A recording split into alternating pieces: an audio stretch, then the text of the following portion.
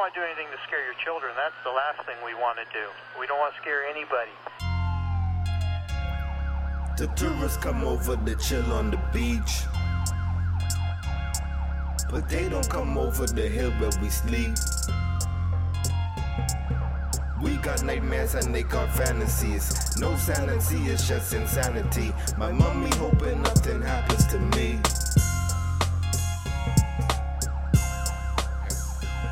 So we are back. Another place. Where we at? In the Taj in my hall. You know, I got a whole panel of guests today. But you know what it is the niggas in Nassau, St. Anton Alexander, Lord Jalen Willard. Lord Jalen Willard back at it again. Another episode of Erryting Kool, and you might see one familiar face because he know how the thing go. But we have, let's go from left to right, and let's introduce our guest for today. Trey Rami? Okay, we have Latrey Ramen. Hold on. Okay. And wait, check your mic. What? Check your mic. My mic on? Yeah. You hear me? Yeah. All right. And we have to the right. Actually, I've heard it's almost like he's been a myth because I've heard about this fella for a long time, this gentleman for a long time, pardon me. And it was like, when we were scouting for this episode, it was like, oh, so this where the legend exists. This is the first time I actually knowing what you look like, but heard your name since probably I was in primary school or high school. But it's finally nice to meet you face to face. But please introduce yourself, sir. Absolute pleasure. John Bostwick. And a pleasure to be with you. All right. So we have John Bostwick. And we have all the way to my right. Boat. So, welcome to Erryting Kool, gentlemen. So, tradition we always do on this show is, we always have the Bayman word, phrase, or saying of the day. And since we have two newcomers, y'all have the option either y'all can give us two or, y'all decide on just giving us one. Whether that be a word, saying, or phrase. Any takers? To the mic? I just trying to be decent.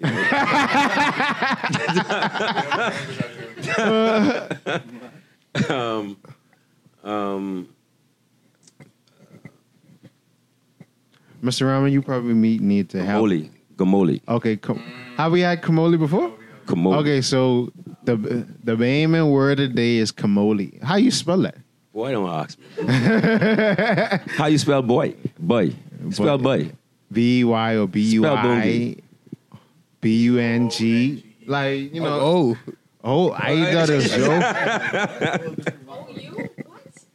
B-O-U-N-G-I-E. I spell it B-U-N-G-I-E. Y is also possible. Yeah. So, anything, we can spell it.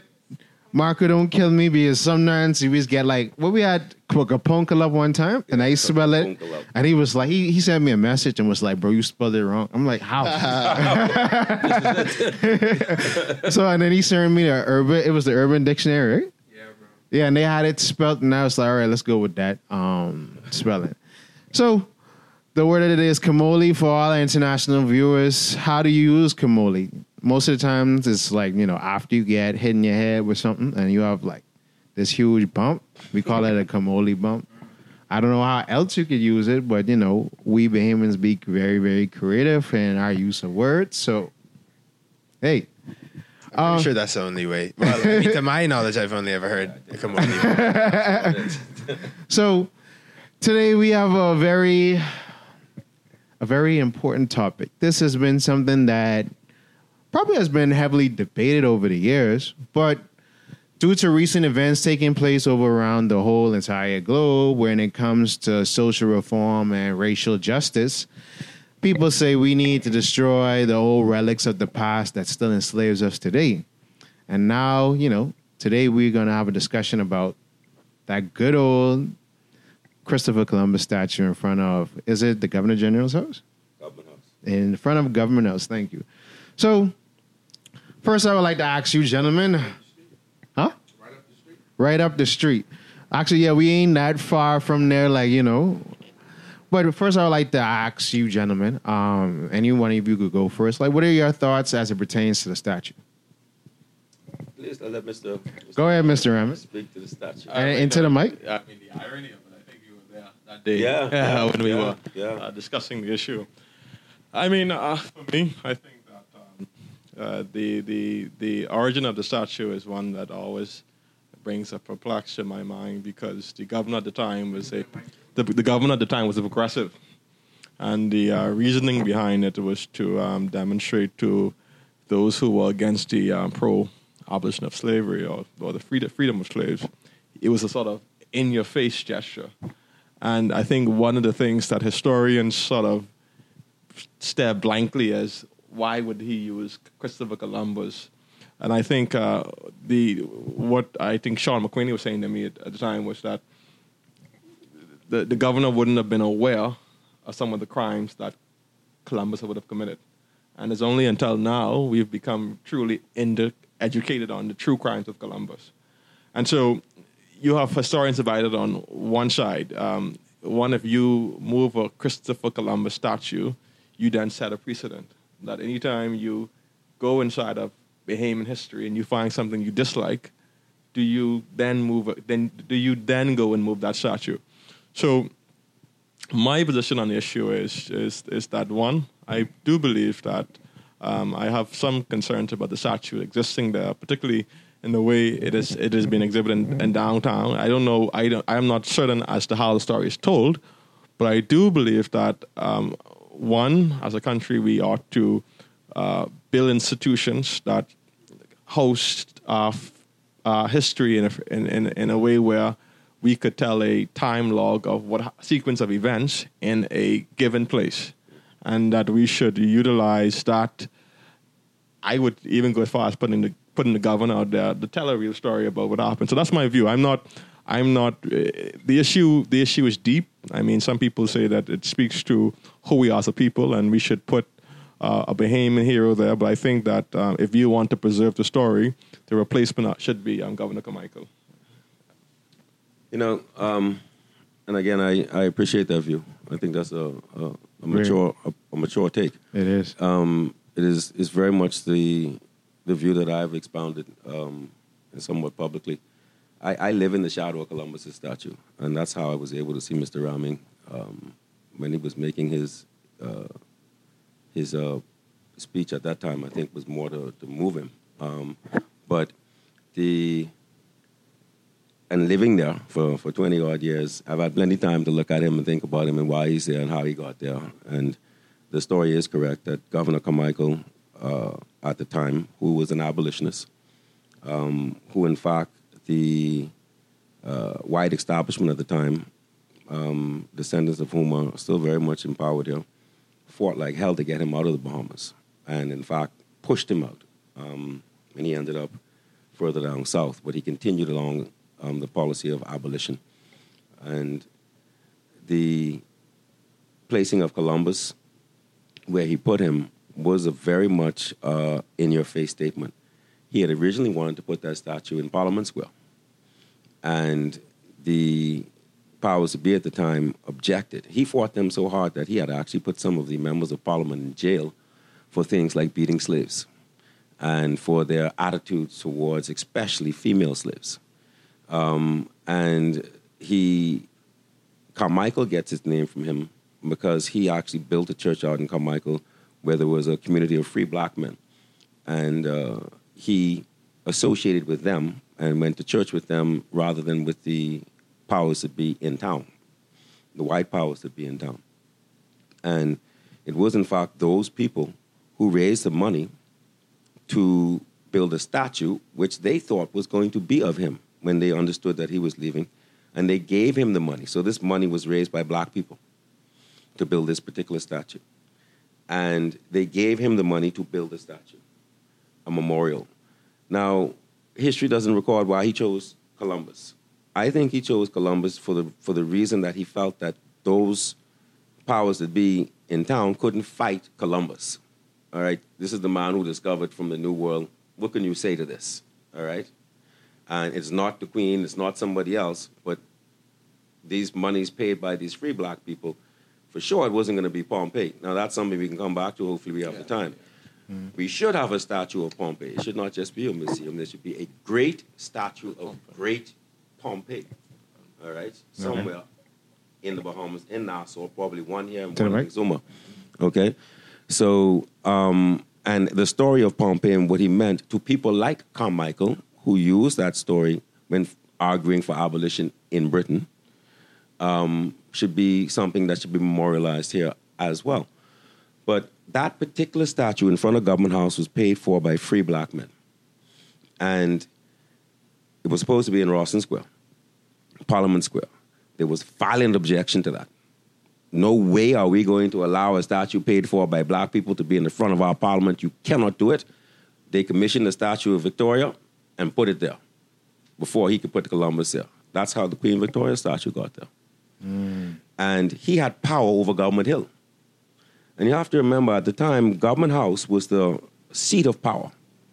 The governor still ran the country on behalf of the Queen, effectively through the parliament, but still, it was the seat of power. And they couldn't stop him from putting it in front of Government House, which was the house that still represents the authority of the Queen. And here is now a statue paid for by free blacks to this day, sitting on Government House, poetically looking down at Vondu House, which is the slave market. And so it is not so much for me about even who the statue, it could have been the Bugs Bunny that they decided to make a statue of. It doesn't matter to me who the statue is. All right? Yes, Columbus is the greatest mass murderer in history, and all of the rest of it is true. And Mr. Ramming, I actually challenged Mr. McSweeney. If you look at the history, you will see that Columbus and his brother they were trying to try them for the horrendous things that when they found out what they were doing in the New World, they were actually going to be put on trial in Portugal and Italy. So it was known that they were... They got the reports. Okay, that they were brutes. More than brutes, they were mass murderers. But for me, it is not about the statue. It is about who put it there and why, who paid for it, what it symbolizes, the fact that free blacks at that time put that statue there and it's looking down at Vondu House, which is the slave market, by which some of their ancestry would have arrived, their recent ancestry, if not some of them, would have come by. It is a sign of great triumph to me, and a sign of great triumph and of resistance. But, we could speak more to Columbus and the irony of it all. Yeah, because I find that very ironic how you have the person that sort of ignited the transatlantic slave trade looking down at the slave market. Did he ignite the transatlantic slave trade, though? I mean, that could be debated. I think that could be debated, but was he a slaver? No. That cannot be debated. Yeah. Yes, he was. Mm-hmm. But that you will have it looking down as paid for by free blacks. The reason that is there is a symbol of defiance. Okay. Now, what do we do? How do we tell that story? Because that story must be told. It can't just be there that we have embraced Columbus standing in front of Government House because nobody would know the depth of our story. So, in thinking about it, sometimes you think about these things, you think about it too long, and you have too much time, and you can think over it over a meditation or two. And so, you know what we should do with him? We should just paint him from head to toe black. And it should be the Black Columbus. I look in Mexico City right now, there are riots. They've got the army protecting the statue of Columbus because them people want that statue gone. All right? It's a certain statue that they don't want, and it's Columbus because of the history. And there's so much talk around it. And I would say, hey, why don't we blackface our Columbus? Why don't we tar and feather him? Why don't we paint him from head to toe black and let it now be the story on the tourist map to say, hey, there's a Black Columbus in the Bahamas in front of the Government House. Well, why is that? Well, it was paid for by black people. And yet they recognized that he was a mass murderer, but they also recognized that the place that he set first in the New World was the Bahamas. That is historical wealth. That is not historical garbage. Just to interject on the historical aspect of it. I remember some of my colleagues criticized me what political implications championing Columbus may have, particularly if you look at San Salvador. When we change Columbus Day or Discovery Day to National Heroes Day, San Salvador took an economic hit. People no longer came there on Columbus. People no longer came to celebrate Columbus Day. Now, even though that had negative connotations, that small community in the Bahamas took an economic view that, listen, man, this story, despite the story in the way it's told for them, has an economic positivity to them. And so my approach to all of these things has often been, we live in a democracy, right? There are people who say that we should tear it down, we should destroy it, we should paint it. And so the approach I thought that we ought to take was to use the instruments of Parliament. Parliament gave us the authority to, as Bahamians, to petition our government to look at a situation. That if we petition them, through that petition, we could have an honest dialogue as to what should be done. And I thought that Craig, who started the petition online, who had won like 15,000 Bahamians. Now, I do believe that we go through these impulses in our country where we have these social revolts, whether around the world, and that influence how we see ourselves. And so I think the approach I would take, not to destroy the statue, but to let us have a petition in Parliament, let us debate where it should go. By now, we should have a new Parliament. You should agree, we should have a new Parliament. And if we have a new Parliament, we use the old Parliament as a museum. And then you could really tell the story. You could paint it black if you wish, but you could tell the story of what happened. So I think the challenge we have in the Bahamas is we still occupy everything the British have left for us, the British Parliament. And so we have to find a way to outgrow these institutions. Right. Continuing on the idea of outgrowing the past, I think that's a very important thing because we currently, I believe, live not only a postmodern, but it's almost a postmodern world because of the availability of internet and communication. You see the story of Columbus being something that has existed for a long time where people know about the ills that he's done, but now anyone can go online and find out about them. You know, a lot of my education on colonialism and the woes of imperialism have been through the internet. And through that spreading of knowledge, you see more community engagement taking place. You see things like the Arab Spring. You see things like Black Lives Matter. So the ability for people to mobilize around ideas has increased because the dissemination of information has increased. Now, information is important because information shapes the narrative, and that narrative, it shapes your whole paradigm of who you are as an individual, because it's not only about where you were born into, but it's about where you will die and how will that place be when you're gone. You know, we look at the past and we acknowledge the past, but we must also acknowledge that there's a future. Now, who's responsible for the future? Every single one of us. That future may only be a day, it could be a week, it could be a month, it could be years and generations. So even though, yes, the past is something that there's a lot of guilt about and that we are pushed to think about what a decision is that should be made, we are equally empowered to think about what should be the choice today for the future. My perspective is that statues do shape common ideas about who we are as people. You think about when tourists go on tours around the Bahamas, they say, this is Columbus statue, this is the Queen Victoria statue. So not only is the Bahamas have a local narrative, but we have the ability to tell other people our story because we're a premier tourist destination. So my point of view is that we don't necessarily need a top-down approach. I believe our approach can be from the bottom up, grassroots, and look at it and say the only reason that Columbus and Queen Victoria are the biggest statues are because they have the most publicity. The same way free blacks were able to come together and create a statue for a common purpose and have that represent something, we are just as equally equipped as people to come together, pool our resources, and create a symbol that represents something which people can band around and have that same support for. Now, the amount of investment that we put into that varies, but understand that right now, Columbus is viewed as this prime statue because we are just now aware that statues really do matter, and we think about what is our identity connected to, and we are realizing that there's been a deprivation of art and cultural development, and that's made us react and say, okay, we have to look at what exists. And when we take an honest opinion, what does everybody know? Columbus statue, Queen Victoria. When there's a depth of history that hasn't been taught to people and hasn't been built on and progressed forward, because we've had a complete dissemination of a wrong narrative, and not the narrative which is that Bahamian art has the potential to unite people and our ideas have the potential to unite people,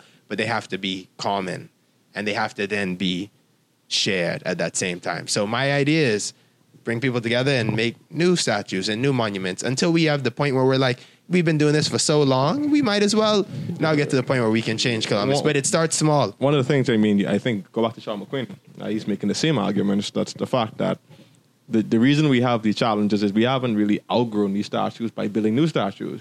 So the challenge of this is this though. How do we get Bahamians to agree on what a statue should be, who it should be of? And look at how our politics has suddenly decayed over the period of time. So if I said, okay, look at the statue of St. Linden by the airport, that's probably but this high, and look at the statue of Columbus, and look at the statue of St. Milo Butler opposite Queen Victoria. And so you sort of ask the question, how do we see ourselves?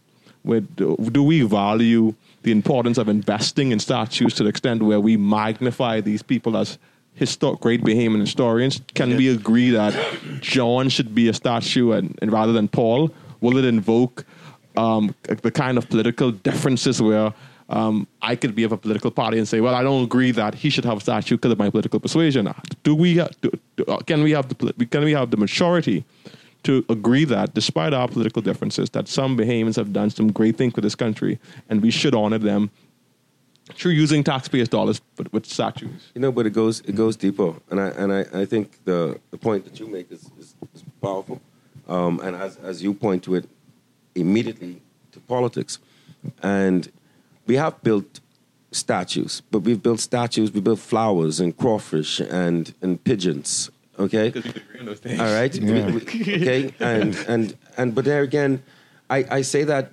sarcastically, but also with some kind of niceness, because that is what we're reflecting to. We're looking still at our environment, and this is how we're identifying ourselves with the things around us, with the nature around us, and that's a beautiful thing. Okay. And that's what we want to monumentalize is the nature around us, the beauty around us, and so that too is nice. That too is very nice. But even as we talk about these statues, we had Craig Flowers who spent millions of dollars, literally, on those statues out at Ronnie Butler and Peanuts Taylor.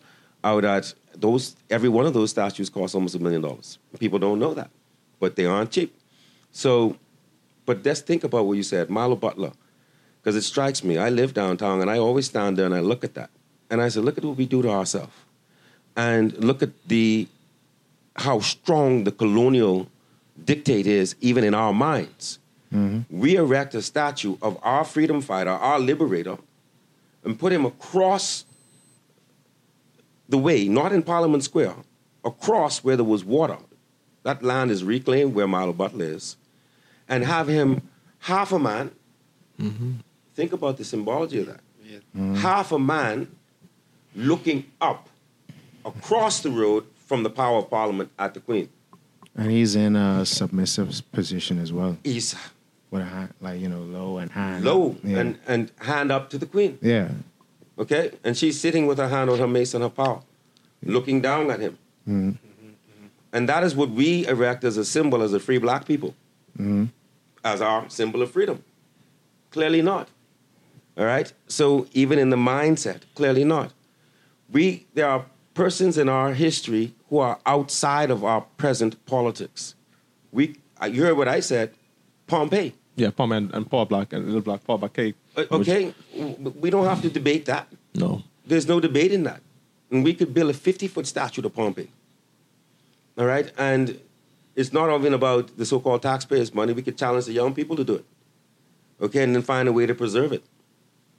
We could build a Pompey out of John Canoe and challenge the people to preserve it, to find a way to preserve it. Yeah. Okay? So, but we haven't even done that out of a John Canoe piece and find a place to honor it to John Canoe and put it and place it. So, okay, the one thing that has been done since I've last been on the show is the box. So when we were first on the show, we had the first little art piece, as we Back remember. in, when it was March? When the pandemic first started kicking off. And we talked about art as being a potential for development. And largely thanks to the help of Mr. Bostwick, we had the ability to construct a 6x6 wooden black box and invite Bahamian artists to come and paint on it and design it. And we set up at the Tinfro Park, which is also now a pretty historic place in terms of what that is represented. And Before over and after. 6 weeks, we've had the ability to, while it was there, we need to move at this point, actually. Maybe that is it. We made this monument to represent Bahamian creativity, innovation, culture, and had so many people come together. And now we have an opportunity to even move this box somewhere. My idea is, again, how do you move the box to a place that can represent something? And that box, in terms of budget, with everything included, was not more than $5,000 to make a box. And it's only 6 feet. You could easily, you think about, who has to do it? A lot of people have land. A lot of people live in different constituencies, different neighborhoods, have private buildings. People can come together on the land that they own, come to agreement and say, let's invest in Bahamian art or a Bahamian monument. And that can take not more than hundreds or thousands of dollars to make. And you could do it mass. You could build a campaign now over the next year to have easily over 100 of them built in different places and have them sponsored by private businesses or public entities and litter the entire country with stories and expression, and think about how that changes the narrative for the people who see them as well as the people who take part in it. And I think that's been our example of taking a stand of not something huge. It's not anything abrasive. It's a small step to represent something and show what is possible when some people can come together. So my pitch is a lot of monuments and a lot of boxes. All right. So that was a great first segment, but we're about to take a quick commercial break, and we'll be back with some more of this riveting discussion, as I have some questions to pose to these gentlemen. It's about to get sticky in here. We'll be back. Hi, this is your favorite zaddy, Lord Jalen Willard from Erryting Kool, and this episode is sponsored by nobody. If you would like to sponsor an episode of Erryting Kool, feel free to email us at theoriginalpeoplenetwork@gmail.com, or you can slide in our DMs on Instagram at The Original People Network or on Facebook, The Original People Network. Now back to your scheduled programming. So we're back. We always have those interesting breaks. These gentlemen have said a lot, I covered so much, even had me rethink some of my thinking points as it pertains to the statue and understand the strategy of why it's placed there. And, everything is always laid out for a purpose. And for me, it always goes back. I like how y'all talk about Pompeii in particular and how, ironically enough, the statue, ironically enough, our biggest cultural celebration starts at Pompeii Square. And that's historically been a celebration of freedom, a celebration of fight. And then, it laps around all the way coming down to Bay Street where, most of the times we say, how we saying how the Queen Victoria statue overlooks Rawson Square. But during Junkanoo time, the bleachers sort of blocks the Queen's view. But Samalu can still see, peer through the crowds and see what's going on. And then, it comes back around going on to Shirley Street and then go back over to Market Street where the slaves over there used to come over the hill, come to the marketplace to sell their goods. So, a lot of things we do, we think we do it for no reason, but a lot of it is symbolic. But what I spoke about during the break, let's talk about, the overall mentality of Bahamians wanting to be more servants than masters and how these statues sort of play a role into that. I think one of the things that you were saying on the break is the construct of our economy and how Caribbean economies became a place for tourism, right? And one of the things why I'm a huge proponent of a knowledge-based economy is because we keep on saying that the Bahamas need to diversify. And people don't understand that the level of infrastructure that is required to diversify the economy. You currently have where only 50% of Bahamians graduate annually with a high school diploma. It is impossible to diversify a country where only 50% of your population is graduating with a high school degree. So when you look at countries like South Korea and Japan, they switched to a knowledge-based economy because they didn't have much resources. And whilst we talk about aragonite and all these things, that's good, but we tend not to focus on the human capital resources, which is our people. So when you look at tourism industry, how do we get the highest net of jobs with a low-skilled population?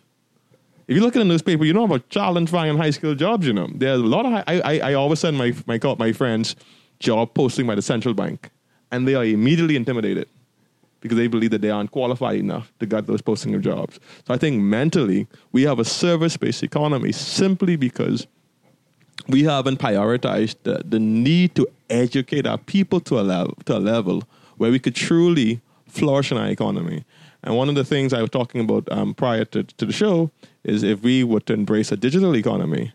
The reason why we can't embrace a digital economy, if you don't spend, what China did was this. When China was opening up this economy, they sent Chinese abroad to become educated, come back to China, and apply everything it had learned around the world. What we do in the Bahamas is we build an industry. We tell foreigners they come, and they hire Bahamians. So our approach should be to send Bahamians abroad, learn IT, learn all the stuff required for digital economy, come back, build the infrastructure owned and managed by Bahamians, and you can participate.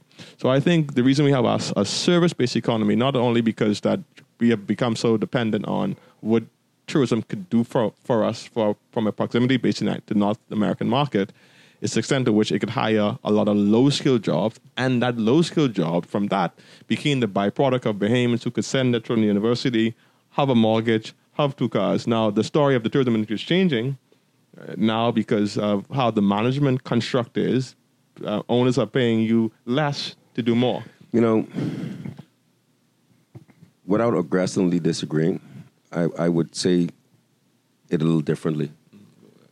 We have a 2-tier service-based economy, and it is one industry, service, whether it's financial services or tourism services. And I include in financial services lawyers, accountants, and all the rest of them, all the rest of us. We are all in the service industry. Bankers, all in the service industry. And the reason we have that is because this is basically a plantation nation. I like that you said that. It's a plantation nation. We live on a plantation. The world is a plantation, but this here is a microcosm of it, and so you see it much closer. Your Social Security, your national insurance, those are your slave numbers, those are your prison numbers, those are your concentration camp numbers. You live in a plantation. So, but this here is a special form of plantation. And so what they left us, what the colonial powers left us, and they left it all around the colonial world, was a system where they gave you so-called governance, but they didn't give you economic control. And we have perpetuated that, facilitated that, and failed to look beyond and look deeper. We look at all the surface issues. We don't look at the root causes, and that is the root cause. The root cause is that the colonial empire has not yet given you full control, and we have not yet assumed full control. Even in this country, we have not yet passed an act of independence. We don't have a sovereign act of independence in the Bahamas. Our act of independence is a facet of the British Parliament, and something as fundamental as that. All right? So when you talk about our 2-tier service industry, financial services, tourism services, even in having that, and we talk about, everybody wants to talk about Sir Stafford Sands, who created our economic model. And they want to hate and say, get rid of him and all that. But nobody's actually said, okay, what did he do? And why are we right in that thinking? All right? How far back do we have to go when we start to rethink this 2-tier? And Sir Stafford didn't leave a 2-tier. Sir Stafford left a vibrant agricultural industry. Right now, we produce 17% of what we produced in 1977. As far as agricultural output. 3 months of the sugar output in Abaco in 1977 provided 12 months of the local supply. The rest was for export. In 1977. And key soya farm did well. Go on and on and on. With chicken, with milk, with pineapples, with citrus. You could go on and on and on and on, all types of things, with sisal production, rope production, on and on and on and on. What happened to it? And what happened to it was majority rule. I was just going to get to that. Yeah. And it was the greatest tragedy of majority rule. Yeah. All right? And you no longer have to work hard and come in and work, not own, work in the hotel. That we would now have third and fourth generation hoteliers and not have one Butch Stewart, not have one Issa. When I say Butch Stewart, the Jamaicans who own Sandals and Breezes and Beaches, okay? Jamaicans own 60% of Scotiabank Jamaica Limited, okay? We own none of Scotiabank Bahamas Limited. George Myers, for me, is another story of a Jamaican who came to Bahamas as the bellboy. We can say George Myers, but think of how many second-generation Bahamian Chinese there are who own their businesses. Okay, and we want to hate on them, but their parents came here as laborers. And they have managed to move to the next level of ownership because that is their focus and that is their aim. Their aim has never been to get a job. Their aim was to come here and own something. I like that you said it. Their aim was never to get and a their job. leaders and our leaders have only been telling us that their job as leaders is to provide us an opportunity to employment. And as you say, if the two primary industries, if the hotel industry is going to be pushed as your primary industry, then the mass employment is going to be in the hotel industry, and you don't need to be so educated. So we weren't pushing a knowledge-based economy. We were pushing a service-based economy. We were producing servants for a service-based economy. We were training through our public schools. We weren't training owners of hotels. We were training people to serve in the hotel. Even in high level even in high levels. Yeah. Go off to school, become a lawyer, become a banker. Go off to school and try to become a hotel executive. One of the things that really pissed me off in the last administration, we call National Training Agency, right? Now, this was a high mark of, we bragged about this, right? I thought it was a good thing to retrain Bahamians. Now, when I look at the curriculum, I was pissed off because we were training Bahamians into service economy. Like you would bellboys and bellmen, and I said that's not what you ought to be training people to do, because you should be looking at a new economy. And how do we train Bahamians in a new economy instead of servicing this old economy? So I think our mentality from a political perspective is this: I get 5 years as a government. My main priority is to find jobs for Bahamians. Right? And so we are fixated on the dividend of being reelected. So I got to find a hotel in Exuma, a hotel in Grand Bahama, a hotel in Abaco, to hire Bahamians to maintain the economic prostration. And so what we have in the Bahamas is a Machiavellian dream. All right? An ignorant mass is not a real place. An ignorant mass is an easy mass to manipulate and control. Dumb down the population. When my parents went to government high school, it was a school of excellence. The public schools and Southern Senior, Eastern Senior, which have now become different names, but these were schools of excellence under the colonial power, under the old oppressive white man.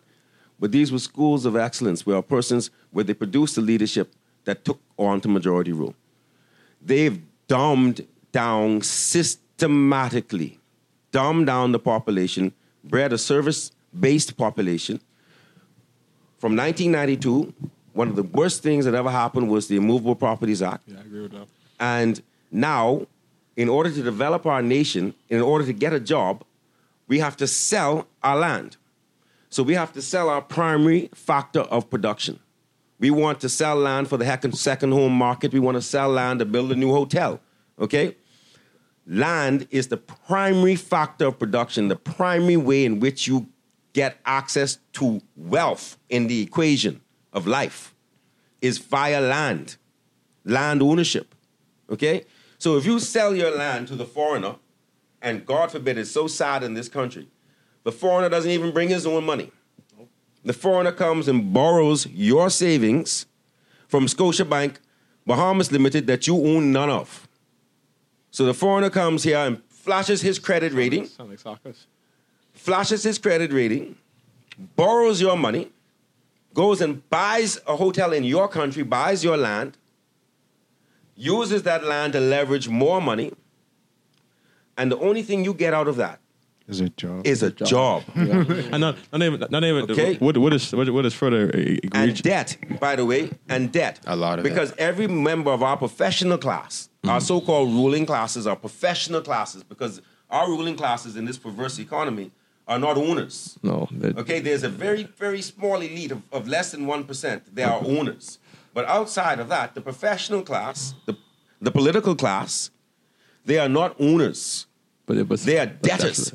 Okay, they owe on every blessed thing they have. That's why, and one of the things I look at majority rule, and I call it a trade-off, because the Bay Street Boys gave you political control, but they didn't give you the economy. You don't have economic control, right? But you and today you still act as facilitators to that economic rule. But what is so egregious about? But today it's your fault. Today you've had 50 years of self-rule, and you have no excuse. No, I agree with you. I'm Today saying is 100%. See, like I always tell people, I have never seen the place of oppression in my life. Mm-hmm. I'm 48 now, going to be 49.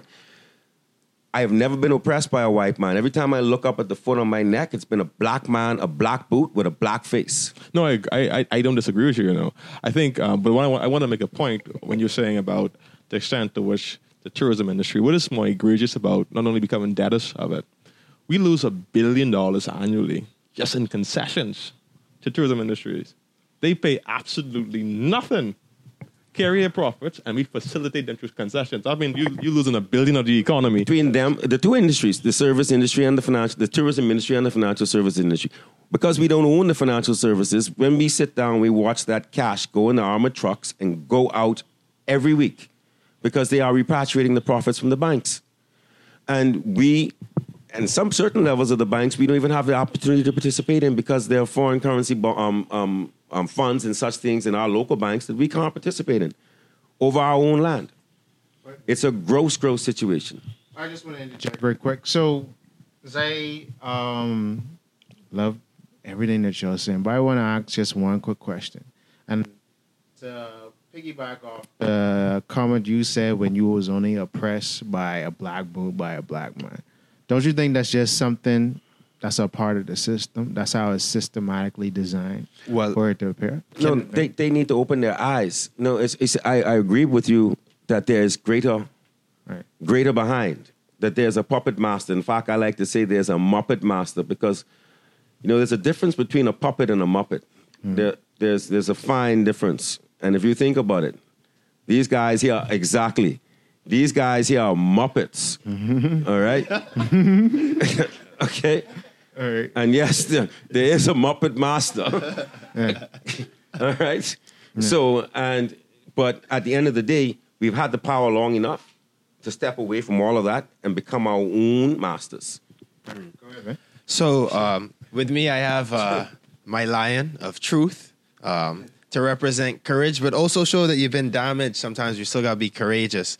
The lion is the king of the jungle. And obviously, the lions rule the jungle in Africa, which is where I want to take us to for a little bit. Because if you look at history and you look at the colonial breakdown of Africa, because a lot of people don't realize this, Africa as a continent was split up, divided, and passed off to piece to the British, to the Belgian, to the Germans. And what you saw with that was local black people split against each other. National tribes were pinned against each other, and a lot of civil war broke out because of how, the Machiavellian idea of divide and conquer. We have that as well in the Caribbean, in the Bahamas, which we've discussed. But the key to it is, I think, addressing our social issue of black crab syndrome and understand, instead of trying to break out of the cage by crawling up it and tearing people down and having these issues of our own people, right, tearing us down because they want to make it out more than they want us to make it out, we need to break the cage and understand that the best value we have as black people is unity. And that is the most powerful thing. And love is the most powerful thing, that we are supposed to be stewards of our environment, of our culture, and prioritize community. And if we can really look at our fellow human being with love and say you are a valuable person that I want to invest in, it's not that I want to take from you, right? Because that's what got us into this issue in the first place. If we can choose to give to people, give to our siblings, give to our community at the micro level, form groups, begin to spread that positive mentality, then that trickles from a spiritual point of view to a social, into an economic, into a political point of view, into an environmental point of view. But you talk about Government High being that hub of excellence. That same mentality of excellence has to become a trend. And we have to make that a practical choice, not just a concept, but how can I practically use either my dollar, my money, or my time, or any of my resources to love someone, to give them something, to support a knowledge-based economy. The best way you get it going is by get the trend going. Have an example. But I think too, even on the note of a knowledge-based economy, and I always tell people even it boils down to education in the Bahamas, right? People believe that if you spend more on education, you're going to get better results, right? When you learn in Asia, the reason why they are so successful is because education is cultural. Culturally, they are taught that the only way to success is to become educated. In the Bahamas, we know that you don't have to be educated to become successful. Until we have changed that mentality that I can't, like, even down, I like in Trinidad and Tobago, you got to have 5 GCSEs to get to KFC. In the Bahamas, that's not the case. We have bitterly watered down a meritocracy society. And so until we could change culturally how we see education, the need of education, we will find ourselves in the same position because people will grow up knowing that I don't have to go to university to survive in the Bahamas. But can I ask, it could be rhetorical, but between all of us, how many people, younger people, do you mentor? You don't have to answer specifically, but think about it. How many people do you take the responsibility on imparting knowledge, giving access to your resources, and helping direct them in a way that is not based on a formal educational agreement? Because I think it doesn't have to be school. We all have the ability to choose to have our own interns, have our own mentees that we are guiding, and pass forward information and knowledge. When I listen to you, it's refreshing because you are the second generation to come up in what is the belief of the modern Bahamas, what we're supposed to believe, all right? And what you expound is what the Bahamas is supposed to all be about, love. Okay, so our pledge is about love and unity. Our national motto is about forward, onward, upward, together. You know, our whole national anthem, when you cut it up and it's march together, you know, everything is about togetherness and about holding on to each other and about moving forward in love and unity. And, you know, on a deeper level, I think the Bahamas is all about that. The Bahamas, this is my belief that the Bahamas should be the beacon to a shift that's going on in the world because what is coming next in the world is love. You got to get rid of greed. Mm-hmm. And it's greed that's stopping progression and growth, period. So this move to a knowledge-based economy, that comes with an understanding that Bahamians are now ready to move from servitude to ownership. All right? So we're tied now. We create the hotel. And I want to own the hotel, and we could bring some Hondurans in to serve in the hotel. Let us own the hotels. All right? But it is actually happening. As we watch it happening, it's happening in some organic ways. And the organic ways, just like the fish fry happened organically, is now being made purposeful. The biggest move in hotels right now around the world is Airbnbs. So that now means that every Bahamian has a chance to move from cleaning up the hotel room to owning his own hotel room and putting his own skill set that he uses to maintain Atlantis and Breezes towards taking my own little duplex now. And I'm going to treat that the same way I treat Saul Kirshner's Atlantis. And it's going to mean that we have the best, and we actually do have some of the highest Airbnb ratings in the world because of our understanding of service. Because we understand what it is, what the tourist expects when he comes into his hotel room. Mm-hmm. So we got our Airbnb set up the same way, and we got it ready. So the next level of ownership is to do that. And the next level, we don't talk no more about selling land. I propose that we remove the Movable Properties Act. No. That if you're a foreigner, you cannot buy land in the Bahamas anymore. Real. Mm-hmm. Stop it and freeze it. Lease it. I can't go to the city of London right now and buy no land. I could lease it for 30 years. I can't go to Mexico and buy no land. I can't go to Hawaii and buy no land as a foreigner. I can't go to Cuba. That doesn't stop progressive growth and investment in those countries, in those destinations. Long-term lease, but you can't own no land in the Bahamas unless you are a Bahamian. You know? Even on the issue of I think Grand Bahama is the prime example of land ownership going wrong. And I think that if you look at the origin of the Hawksbill Creek Agreement, what it intended to be and what it is now, when people ask me why, Grand Bahama is a critical ingredient of our economic development. And as long as the Hawksbill Creek Agreement exists in its current form, the Bahamas stagnate towards truly economic growth. Because we cannot determine or dictate the future of Grand Bahama because we are binded by a silly land agreement that is becoming the back of is on the necks of Grand Bahamians. So I think you are right. We have abused land in the Bahamas. We've given it away at the expense of our birthright. We didn't negotiate it properly. We don't understand the importance of it. You have people come to the Bahamas. They sit on acres of land for years without having to develop it. The Hospital Creek Agreement. What they sit on is our ignorance. Yeah, I agree. And that's what they really. The truth about it is we negotiated these things. So they're sitting on our ignorance, and you coming from there, you would know when I say the greatest crime and travesty, or one of the greatest in the Bahamas, is Grand Bahama, and the fact that it is an open strip mine, and we don't understand that it's an open strip mine. That we don't understand that they're mining calcium in Grand Bahama. They've been mining calcium for decades, generations. That they're exporting a very, very valuable mineral resource as rock. And not only is it a degradation to the environment, we see no commercial benefit to it. No. And in fact, what's going on in Grand Bahama between the mining of aragonite and calcium carbonate itself, we should not even know that. In fact, you talk about diversification of the economy. We shouldn't know that. Those products alone are put into, between calcium carbonate, which is the rock that they're mining, and calcium nitrate, which is the aragonite they're mining, literally hundreds of finished goods that could be made from those items. And the issue when you have the primary production but not the secondary or tertiary production, you lose over 50% of the value of 200 to 300% of the value. Yeah, for sure. I mean, my last take in terms of an action point that could be done right now that supports all of this is, if you look right now, there is changes in travel around the world. People still want to come to the Bahamas. What if we change the experience from being hotels into Airbnbs and around the Bahamas? And we actually try and think about how do we provide them with the right services and experiences to create an economy and then support people to actually start an Airbnb business. So that would include finding Bahamian art to fill all of these places. Find Bahamian chefs who can cook and do restaurants. That could be delivery in Cat Island and in Andros and in all these other places. And have a system which is a digital economy, which does have a focus on services, but the services are all in a business model where there is ownership.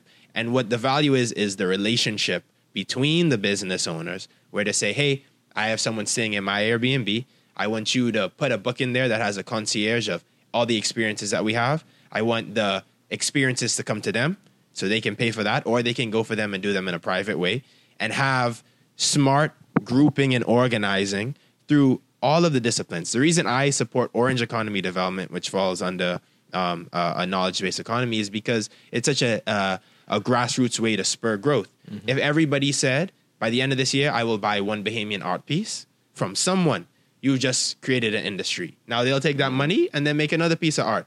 And then now they have something to put on their resume, which if they have the marketing support, could go to any tourist who comes there. You could export Bahamian art. And again, the value that we have that no one else in the world has is the Bahamas is the most beautiful country in the world. You see any aerial view, most beautiful country in the world. People are willing to buy art from London and New York. New York is a dirty place, ultimately, really, in terms of how it's kept and clean. The Bahamas is beautiful. The brand of the Bahamas is all you really need to attach to a product to sell it. People come here just to see swimming pigs. People in England go crazy. Have you seen the pig in the Bahamas? Is that not insane? You could do that with anything. And we can make products and services based on our creativity. There's tons of talented Bahamians who went off to school who are intelligent, who could be blog writers, not for local products, but for architectural magazines around the world or political science magazines around the world. We have the ideas. We just need the people to make an investment and take a stand at their own private portfolio level. You don't have to share, but say, hey, these are the Bahamians who I'm supporting right now. You should buy this person's product. Hey, you should take part in this. And that's where I think we are moving. We just need to keep pushing it 10 times harder. I like that you said the brand Bahamas. And I just want to go because I've been sitting here listening, pulling different, information, tidbits from each of you. So how much time we have? Okay. So I just want to make this last point. So, let's just think about Brand Bahamas, and we have to make some movements forward to where we don't not focus, but we need to come out the mediocrity. And I think that's something that's been perpetuated for a very long time, and finally become like all of you guys to start owning our and stop complaining and blaming someone else for why we in the position where we in. We need to be proactive in saying, okay, things are the way they are. Let's see the way forward. The past is already the past. We can't do nothing about that. But let's push forward with new initiatives, new things like that, and try to overcome these systems that oppress us. Whether it be, in Black masquerading as our own or otherwise. And, I think our viewers will have some great insight. And I feel like we need to have a further conversation on this at another time, because I feel we just scratched the surface. And I thank you all for coming on Erryting Kool today. This was a great conversation. And the conversation continues if you go right below in the comment section. And we're going to have all the information for everybody's handles in the description below. But you know what it is. Peace and love. Yeah, you see. Yeah. But they don't come over the hill where we sleep. We got nightmares and they got fantasies. No sanity, it's just insanity. My mommy hoping nothing happens to me.